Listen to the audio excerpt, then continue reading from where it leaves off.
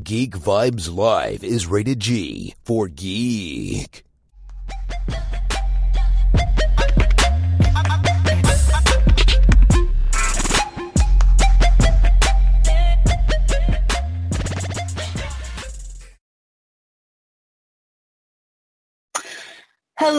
Hello, everyone, and welcome back to another amazing episode of Geek Vibes Live interview.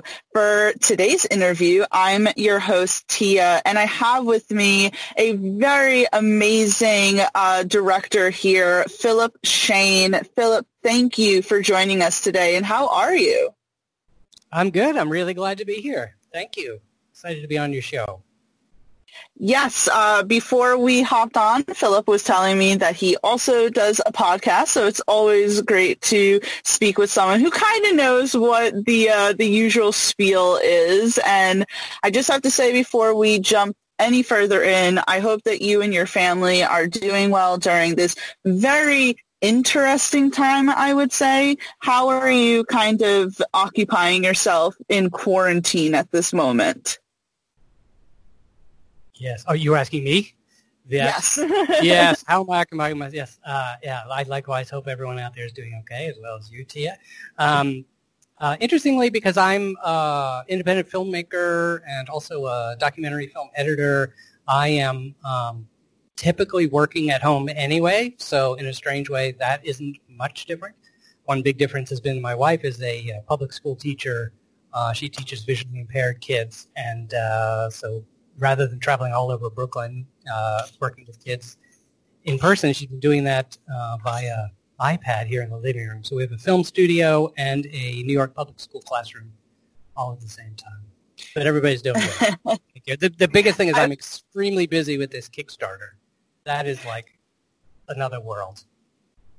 It's definitely good to be busy indoors, and the best thing is you can wear your pajamas while also being productive. But yes, so the Kickstarter that Philip was mentioning was, first of all, you are known for documentaries such as Being Elmo, Dancing in Jaffa, and your latest project is the Mist documentary that you currently have a Kickstarter for. So I do have to ask, why Mist? Why?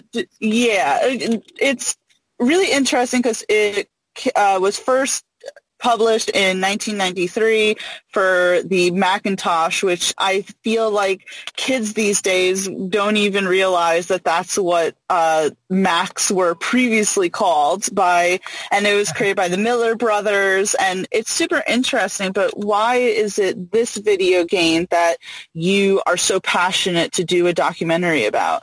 Yeah, well, had you ever played it? I'm just curious because I haven't.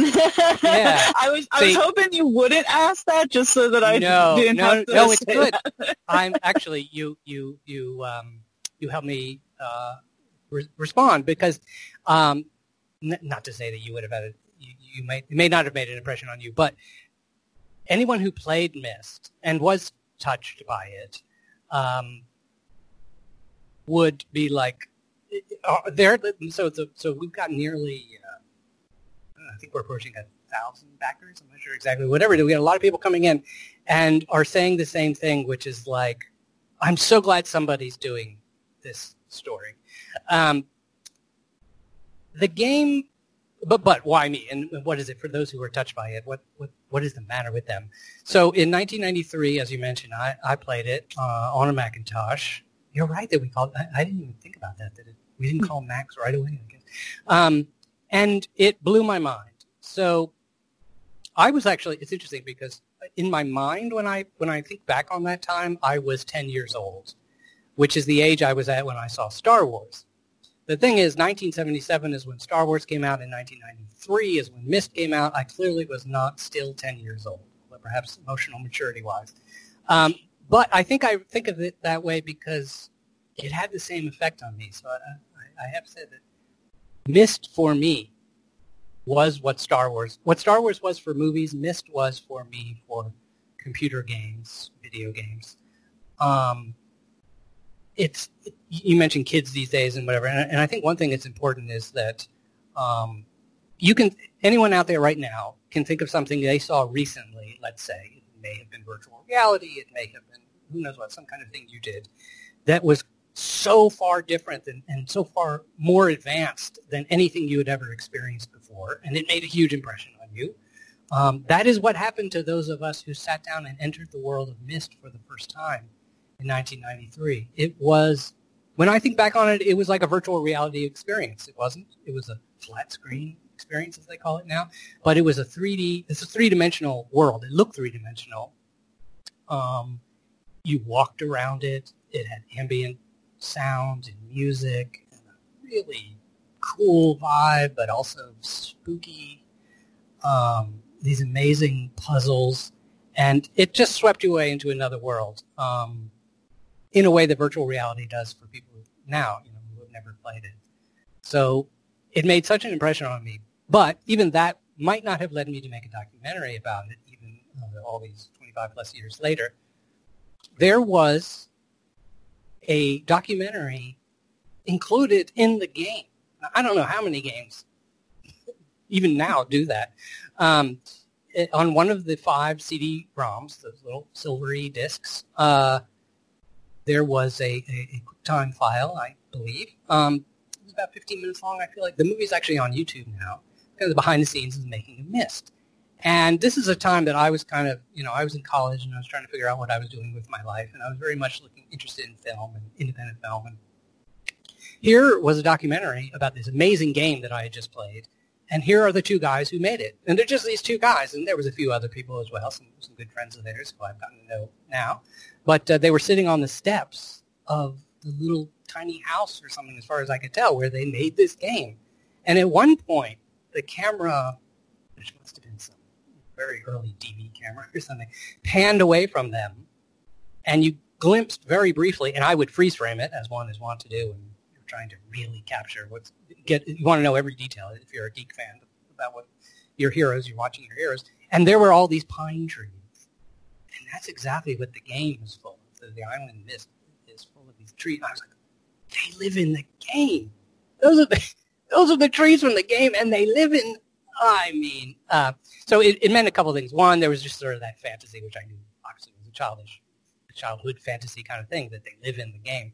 But more importantly, it said to me, you can make something. You can be a small group of people, or maybe even an individual, and using just what's around you. So this Macintosh, which was one of their tools, and this environment that they lived in, all of these things, you could make something that could have a profound effect on people. And the last thing I'll just say about that is I think people don't realize, I don't know how many people these days remember that Star Wars, George Lucas was an independent filmmaker. Steven Spielberg was an independent filmmaker. They've become such titans that we think of them differently, but even so, I would say they're still somewhat independent. And the whole excitement around Star Wars back in 1977 was that it was just these guys made this using whatever they could, using any whatever they could find around the shop and inventing new tricks to get it done. And Rand and Robin Miller were doing that same thing with this video game world. It was just a whole new kind of experience that was truly, I could tie them together and just say it was a cinematic experience. Myst is a cinematic experience in a way that I had never experienced, and from all the people I've met, it made a huge impression on them too. First of all, it's so interesting hearing you speak about your experience with Myst, and I feel that, I was born in 1990. I grew up with my grandparents playing the original Nintendo system with the Mario and all that, and there was a sort of mysticism to video games back in the day, kind of being just mesmerized, that I feel gets a little lost in video games right now. And to think back on the origins of Myst, where it was just 2 brothers instead of this huge, massive, overtaking that goes into making video games nowadays. Do you feel that what am I trying to say? The allure to Myst is because it doesn't have these huge, big graphics that you see today. It's almost simple, but still engaging and still mesmerizing. Yeah, I think there's a few really interesting things in what you said there. Several different layers. One is that you mentioned sort of the individualness of it, I call it the indie spirit, the independent artist spirit, which I completely relate to. And I think indie musicians probably feel this way, and other people who are creative and try to be independent and keep a personal vision in whatever it is they're making. That touched a whole. So if you were a creative person, or if you were seeing yourself going in a creative direction in your life, I'm sure that Myst touched you in that way, and you probably did watch that documentary. And the reason I know that is because among the just thousands and thousands of people I've spoken to, sort of gathering stories about how Myst has affected people all over the world and of all generations, even up to the present. There's still young children playing it with their parents or their grandparents. So many people went into some creative business, many of them into video games or digital arts in some way, but they may have gone into other aspects of it, of creativity as well, or entertainment or whatever. Again, in the same way that I suppose Star Wars, inspired a lot of people to go into making science fiction movies or that kind of thing. In terms of it being different than a corporate vision, and you mentioned the simplicity of it, I actually think it's important to remember that simplicity was not... That isn't necessarily, I don't think that's a simple word people would have used at the time. In fact, if anything, at the time, people, it's a puzzle game, and some of the puzzles are really hard. Some of the people would have said it's too complex, or the puzzles are too hard or something like that.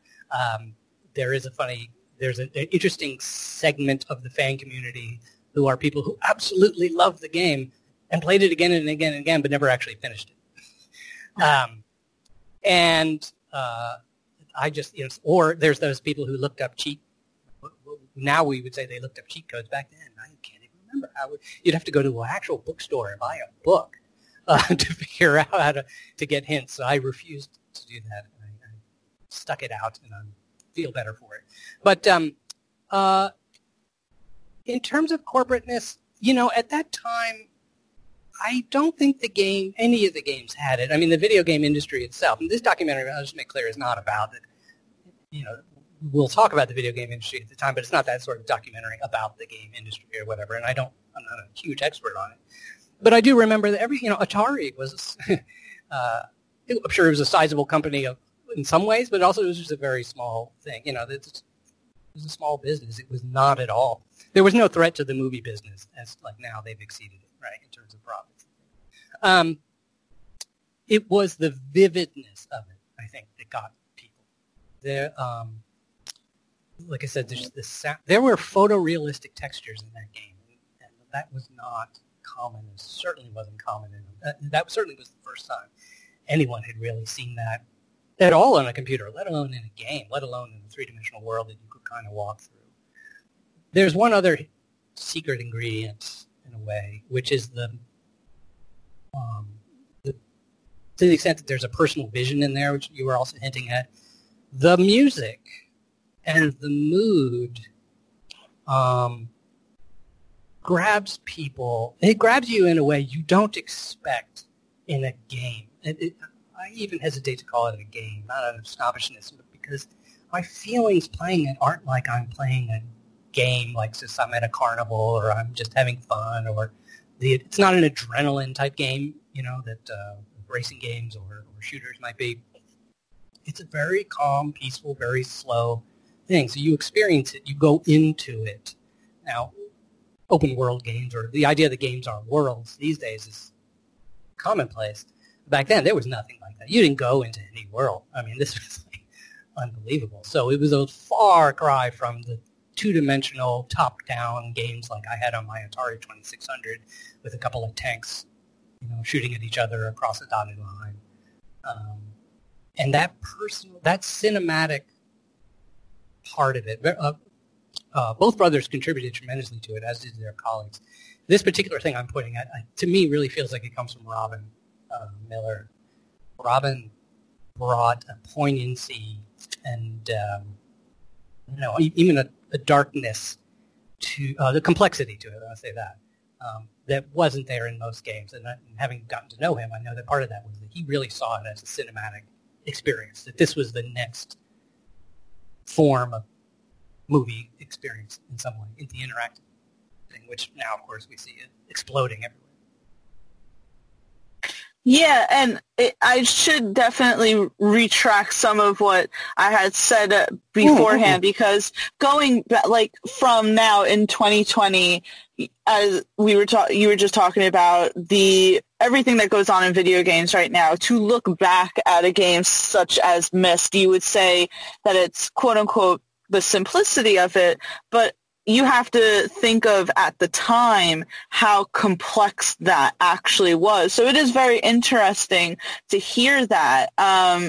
It's just with video games in general, I feel that in the early 1990s and the late 80s, it was just such this discovery period for video games. But you did mention that your documentary isn't necessarily going to be, say, the video game industry. So I just wanted to get into what are the plans for this documentary and what will be touched upon in this doc. Yeah.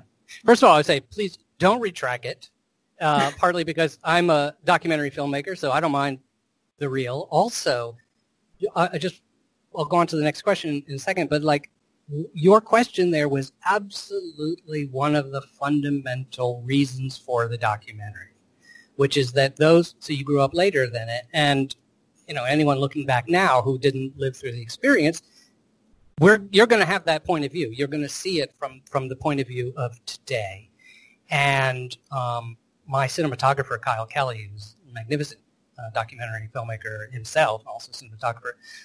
One day we were in Spokane, Washington. So part of the documentary is showing the life, getting to know, going to the places where the games were made, going to the places where the creators, Rand and Robin, lived. What were the places, the environments that inspired them, and so forth.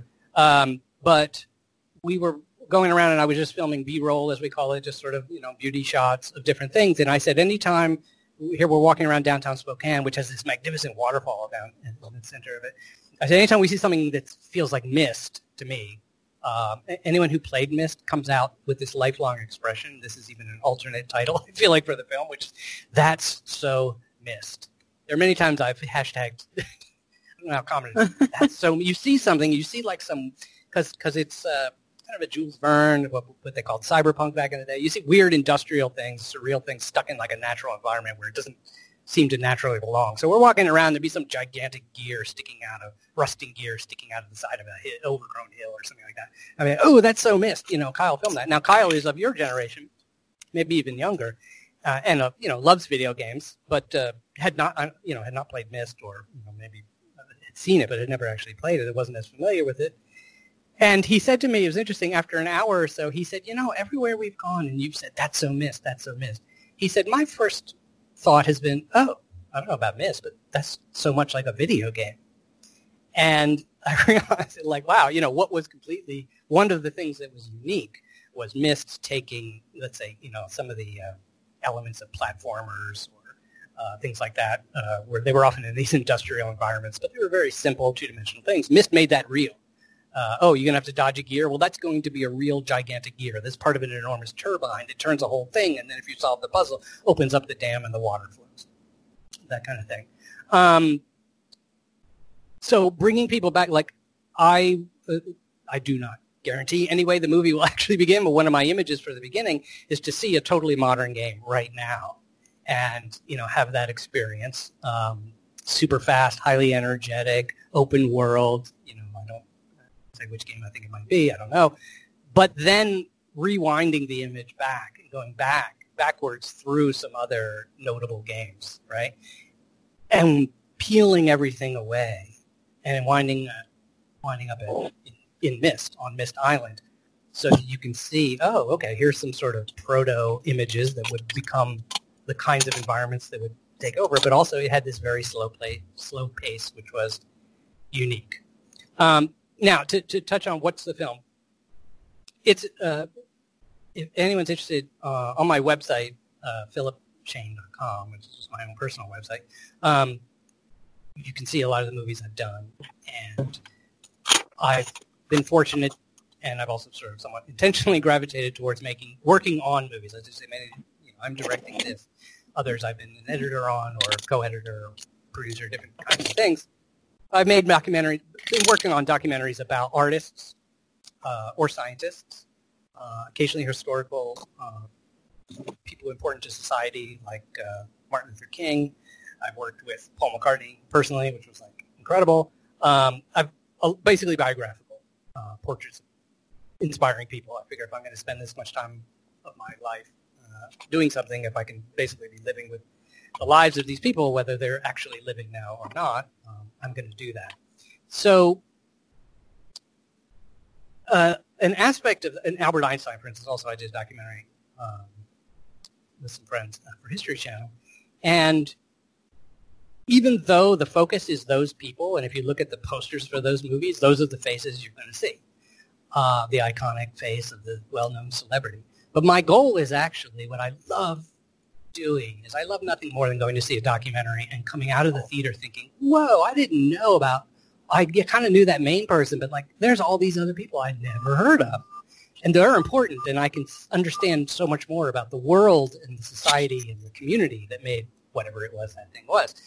And so I'll kind of share the spotlight, or let the spotlight reflect off the main person, reflect off Einstein. You can meet all these other people who are also around him, competitors and supporters, and friends and allies and all that. And here, I happen to have lived through this incredible home computer revolution. Back then, we would have called it the PC and the Mac, or the PC versus the Mac, but it was all the home computer revolution. And Steve Jobs and Bill Gates were at the helm of that. That was a huge part of also why Myst was tremendous, why it was tremendously, just eye-opening. It wasn't just that there was this game, but everyone understood we wouldn't be playing this game. We wouldn't be able to experience this game if we didn't have what we would have thought of as a supercomputer, or like this unbelievably powerful entertainment box on our desk or our table in our living room in our house. And that was made by other people. So there's lots of hands. We won't cover them all. This is not a history of the computer world. But what's important to me is to understand that while we focus primarily on Robin and Rand Miller in their double-wide trailer, Making Myst, with Chuck Carter and all their other colleagues, they were using a Mac that came to them with certain things in it that other individuals also played a very important role. So there's a gentleman named Bill Atkinson who's still around, and I've communicated with a little bit, and I really look forward to, if the Kickstarter is successful, the more people I'll be able to interview and capture their stories. Bill created the software, the coding language or coding environment, I suppose you would call it, that Myst was written in, and that was HyperCard. If you know what HyperCard is, you're like, aha, you're nodding your head and smiling. It was basically what the World Wide Web is now. HyperCard was like almost that, that you could program simply by putting something on a page and you connect it to something else. And if you look at Myst, it's images. You click on a certain place on the image and something happens. HyperCard enabled that, as well as a tremendous amount of back-end stuff that was revolutionary, without having to sit there and type on the line, the terminal, like typing the terminal on the line. Someone invented the DVD-ROM, or the CD-ROM, actually, before you got to DVD-ROM, this magical device that Myst really played an enormous role in popularizing. And I happen to know that it was something that Steve Jobs had wanted to become popular because it was the next generation media device. But as with all things, change is hard, and you look for the killer app. Well, it turned out that Myst was, in some ways, the killer app for the CD-ROM, along with a few other products. Where did that come from, and how does it work? So the geek spirit in me, the filmmaker in me knows we're going to make an incredibly powerful, emotional, heartfelt story of these creators and how they did what they did, not knowing how it would turn out by any means. Rand worked in a bank. He might wind up working in a bank. Robin could have wound up somewhere else entirely. but I also want to run off. I just want to know how everything works. We have these little parts where I'm going to run off and do that. So I see that as inputs and outputs. So all those things that were made before the millers, let's say hardware or software like HyperCard or CD-ROM, whatever, we can have a little scene, see how those were made. If people are around, they're still part of that. I'd love to meet them and thank them. And the millers also would like to meet and thank these people. Some of the scenes will be actually, I think, again, depending on how the Kickstarter goes, I would love to take them to meet these people, some of whom they've met in their lives, others they haven't. Anyway, imagine beams of light coming in from Japan, coming in from Silicon Valley, coming in from Germany, coming in from different places where there's something, some piece of hardware or software, or maybe even just an idea. It could have been a piece of music. It could have been an artist with a particular kind of imagery. It could have been Jules Verne, who wrote his books, which so influenced The Look of the Mist.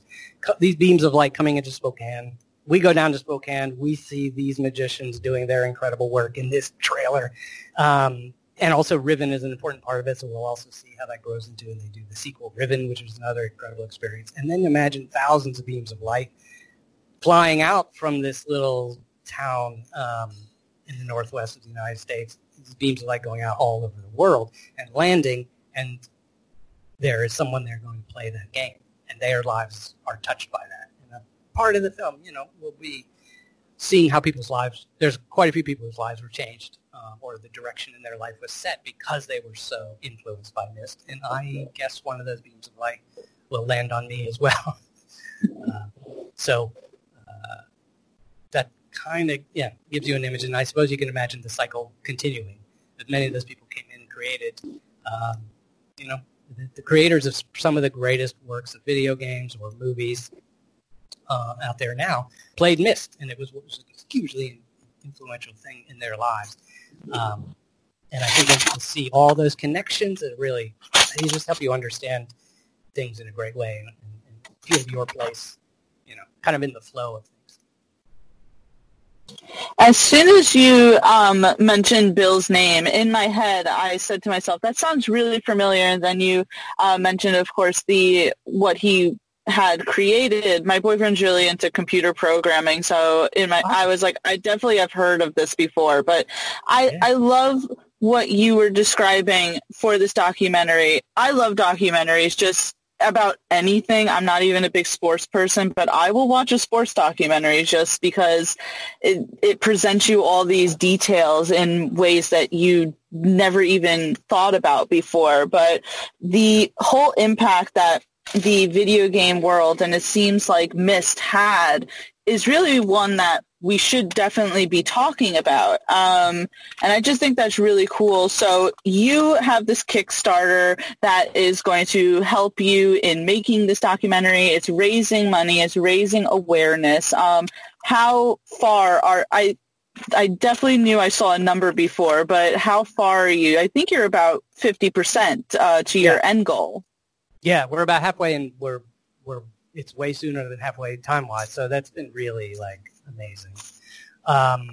But, we need, if you find this interesting, I would love for people to go check it out. Just go watch the trailer. And certainly, if you played Myst, I'm going to mention that part of the Kickstarter, basically everything I do related to this project is part of the making of the film as well. The Kickstarter is just in the sense that, I'm making the film, and I'm also doing this Kickstarter, and there's been, one of my favorite things is what we call sort of your Myst story. Like, if you played Myst, and you have a story to tell, and what's incredible to me is how intimate so many of those stories are, very often involving family members or friends. It was this communal thing, by no means unique to video games. That is part of what makes playing video games great. But there was something about Myst, like people felt like they were going on a journey, they were solving a mystery, whatever, they were doing it together. And on the Kickstarter, come to the Kickstarter and support the film if you think it's the film you want to see. Do it. We have all kinds of really cool rewards at all different levels, But also come and read the comments. And if you have your own, share in those comments or send me a note, because part of my gathering material for the film is taking in all these Myst stories from people. And again, the more we raise, one thing about documentaries is that there are different kinds of documentaries, obviously, but there's some like this that are sort of about a topic, about a broad subject, a subject that could be very broad.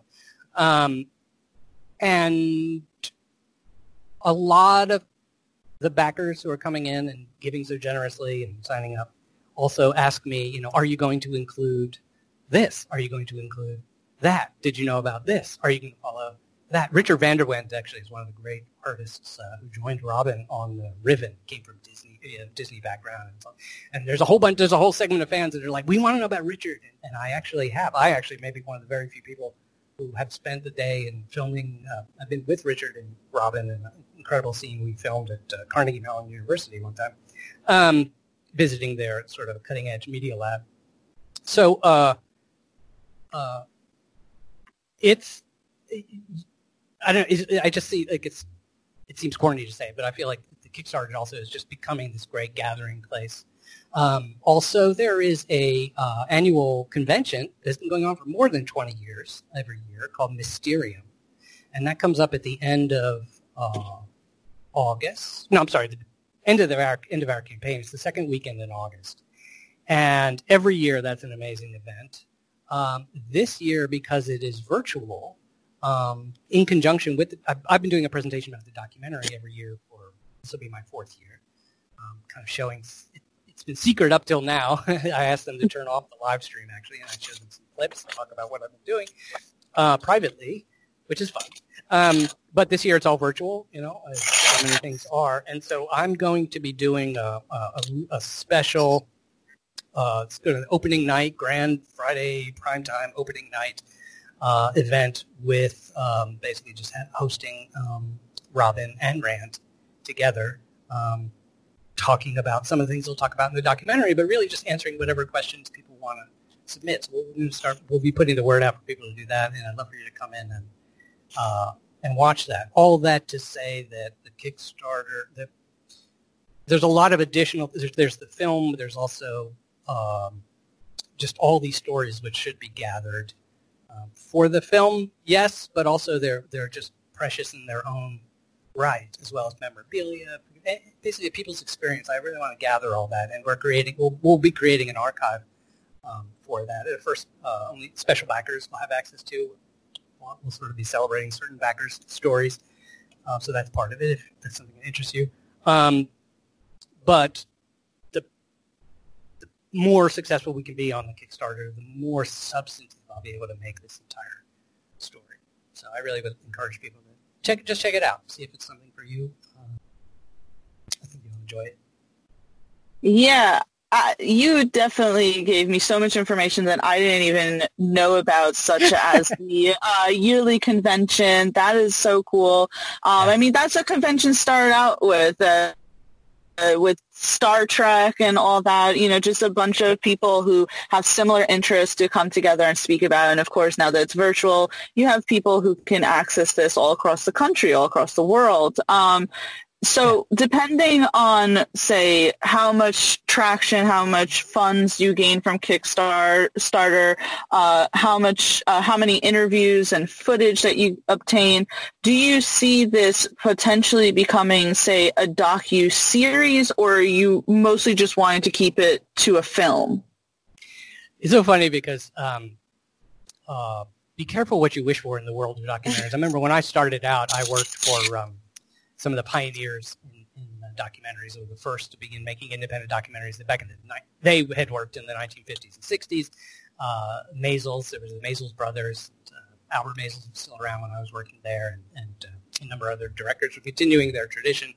And they would, at that time, it was always like, we think documentaries are as good as fiction films. They should be as popular. Television should have documentaries, and then nowadays, yes, thank goodness. It has a good and a bad side. Of course, there's some reality TV, which I wouldn't, claims to be a documentary. It's definitely not. But docu-series, there's so many magnificent docu-series. However, I'm a lifelong film editor as well, and it is hard enough to make one really powerful story.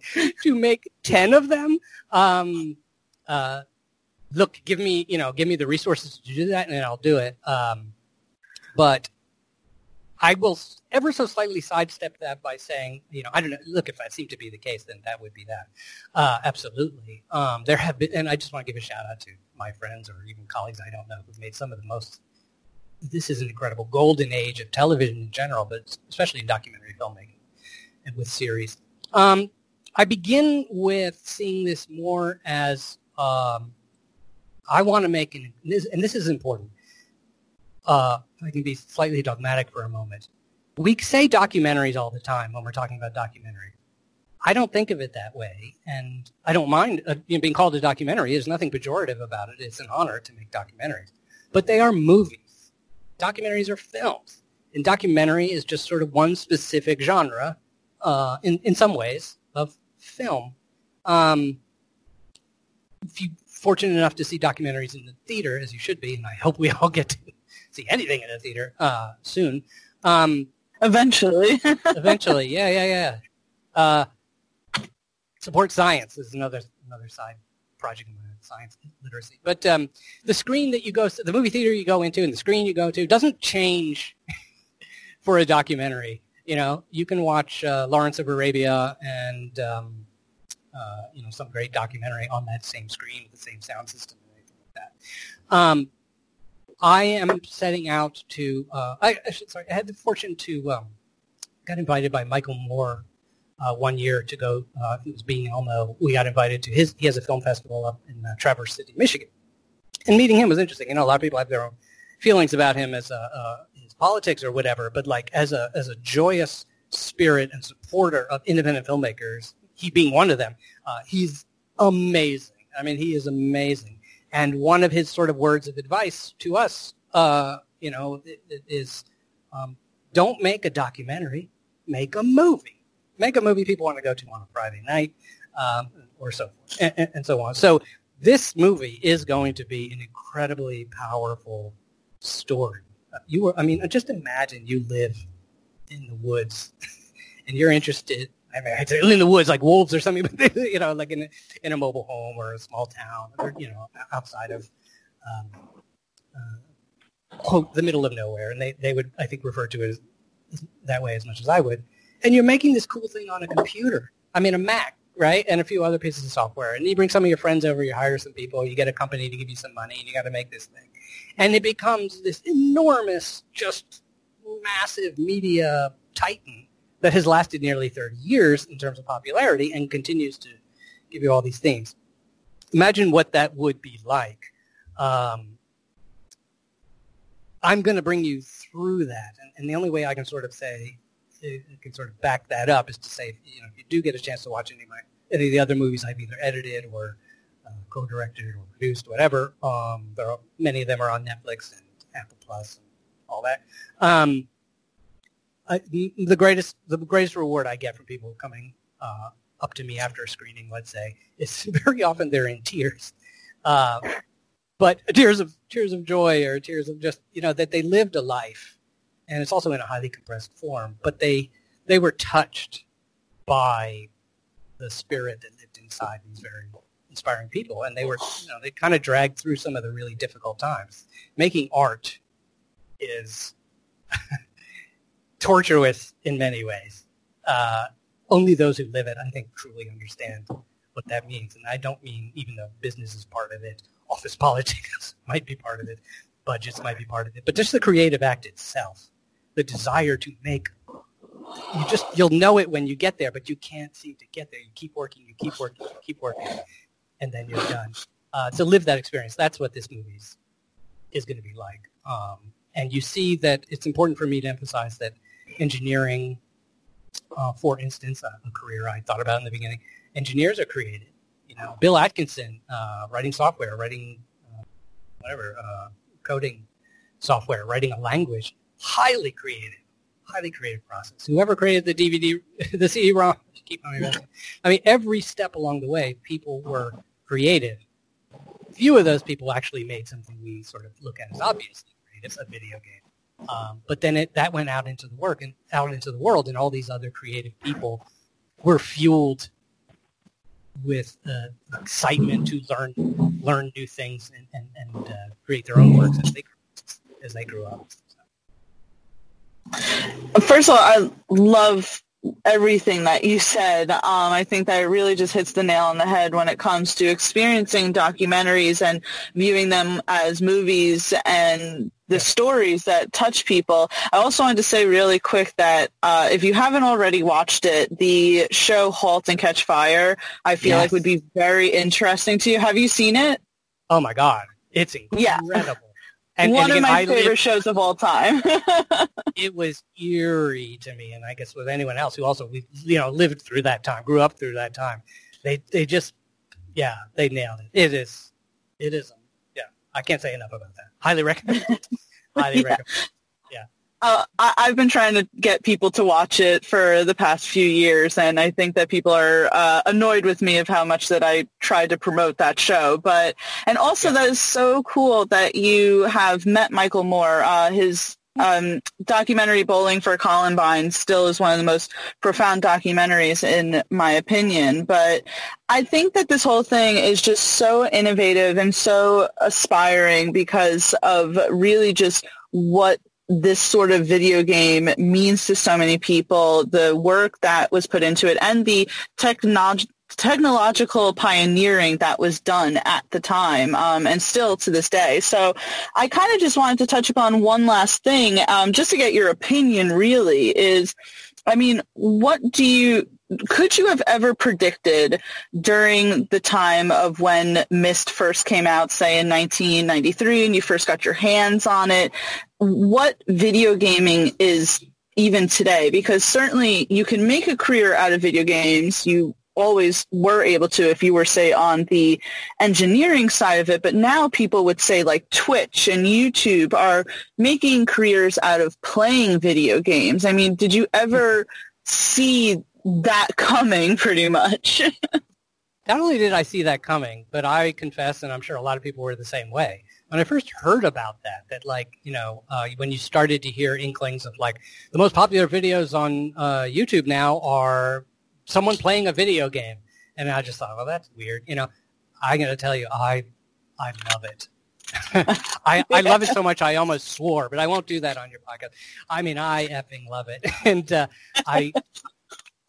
I also, it's just amazing because I get to experience, I really get to keep, I hate to say keep tabs or something, but I get to experience a lot of just a real breadth of video games that I never would have gotten to otherwise. And so I shout out to all of you who are streamers or on Twitch or YouTube, wherever you are, making those things. I've been watching, I've been smashing that like button, and I appreciate it. And there are a number of you out there who also, they do walkthroughs of Myst and other things like that. And I've actually spoken to some of them and said, hey, again, a lot of the film is the great place being at the beginning of the movie here is, again, if I raise enough money on Kickstarter, I have a lot of really cool ideas. And one of them is like, how do we show the game? That's always going to be a challenge. How do you spend part of the movie taking people through the game? And one of those ideas is I've met some like really wonderful people who've done walkthroughs, or who do, streamers, and I've said to them, man, I want to talk to you. I think we will film you. I'd love to talk to you as you play the game and understand your feelings. I think that might be really cool. So anyone who's a streamer or anyone who enjoys those things also, I think is going to absolutely love this movie. I'll just say one thing also, if I could just boil this my entire concept down to one thing, the most important thing for me is, and I think, again, if you're listening and you know what I'm talking about when I say this, you get it. If you don't, it might sound weird or pompous, and for that I apologize. But I really aim to capture the geek spirit. Whatever the geek spirit is, and I know that's like a huge part of your site here and the audience and all that. A lot of people talk about it, but like it is a misunderstood thing. So a lot of us now call ourselves geeks. At the time, it was a terrible thing. So I'm proud to have reappropriated that. I always say I am a geek. I am a nerd, I guess, but I am not a dweeb. Never a dweeb. You don't hear about dweeb culture, right? Somebody should get on that. But to capture the geek spirit, not just for us, so we know, right? We go to a movie, and you go to a movie made by geeks for geeks, then and I use that word very broadly, just people who really just love details. They just love something super passionately, right? You get it. But a huge amount of the world, whether it's maybe your parents, maybe your classmates, maybe just random trolls on the internet or whatever, a lot of people don't understand what it is, and they think we are nuts, right? And this is a problem that goes back all the way to the early days of comic books and science fiction and all that kind of stuff.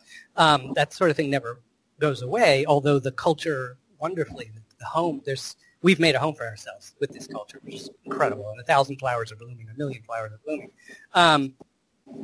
But I love to convey things in my documentaries to people who are outside that world. I do a lot of science education stuff. I enjoy that. I have a science podcast, for instance. And part of that is like there are things in science that I just really love that give me a great feeling. And I love to not only teach people what a black hole is, but just forget me. Look at the great science educators, Bill Nye, Neil Tyson. Or Carl Sagan prior to that. They are conveying a feeling, how it feels to be a particular person who's passionate about something. So I'm trying to capture that and just show that one thing all these people have in common is just a love for art, technology, for perfection in a way, for achieving perfection, for empowering people, for taking things that don't fully empower them and trying to figure out how they can fully empower themselves with this thing. Just like you said, people making videos on YouTube, like that. So that is just like a huge sort of celebration. I think if you come to the Kickstarter and you get to watch the trailer, which I encourage you to do, it's 5 minutes of super fun. You will love it and you will share it with your friends. I kind of end with a little bit of a call to action saying, if you know what I'm talking about, this movie is for you. And and that's an amazing note to kind of end this all on, just the reclaiming of the geek community. I certainly understand what you mean. I'm 30, and certainly when I was in high school, grammar school, being a geek wasn't something that was to be celebrated at all. But, we're certainly dominating, I would say, the movies, TV shows, and all of that. So it's a good time to be a geek. But, yeah. Philip, if I could just clarify just a little bit of what I mean is that even with all the success of geek culture, which is fabulous, even more, bring me more, it's an understanding, cross-cultural understanding is important. There's, you can talk about that in a lot of other issues as well, but it's important for me not just to say, hey, look how profitable geek culture is. That isn't that interesting to me as much as saying, this is how we think and this is how we see things. And if you never saw things this way, maybe you'll see the world a little bit differently. I came out of Mist seeing the world entirely differently because these geeks poured their passion into it and made an obsessive world that was so visionary. And I came out with that. That's now part of the goggles that I wear, and I go out and I see the world. And there's a whole lot more people. Everybody's creative. And I think the vast majority of people in the world don't tap into that creativity, and they're made afraid of it. As those who tried to pick on us in school tried to make us afraid of our creativity and our passion for whatever it is, whether it's rolling dice or, I don't know, baseball box scores or whatever. So that's a big part of it, helping people understand what we are like in a positive way. Absolutely. And with everyone that I speak with, I am always wishing them the best. I'm always very excited because I'm very starstruck, that type of person. But I truly am so interested in this project, and I thank you for taking the time out of your day to speak with me about it. And I certainly hope that you keep me in the loop with everything, because I really want this to be successful. And in general, thank you so much, Philip, for even just wanting to bring something like this to the attention of the public. Oh, absolutely. And I would say very, very warm thank you to you for having me on, and I love talking about this. And to all your listeners and your readers, I thank you for supporting our own culture in a way, and whatever it is. And I think come to the Kickstarter and check it out and see if it's something you like.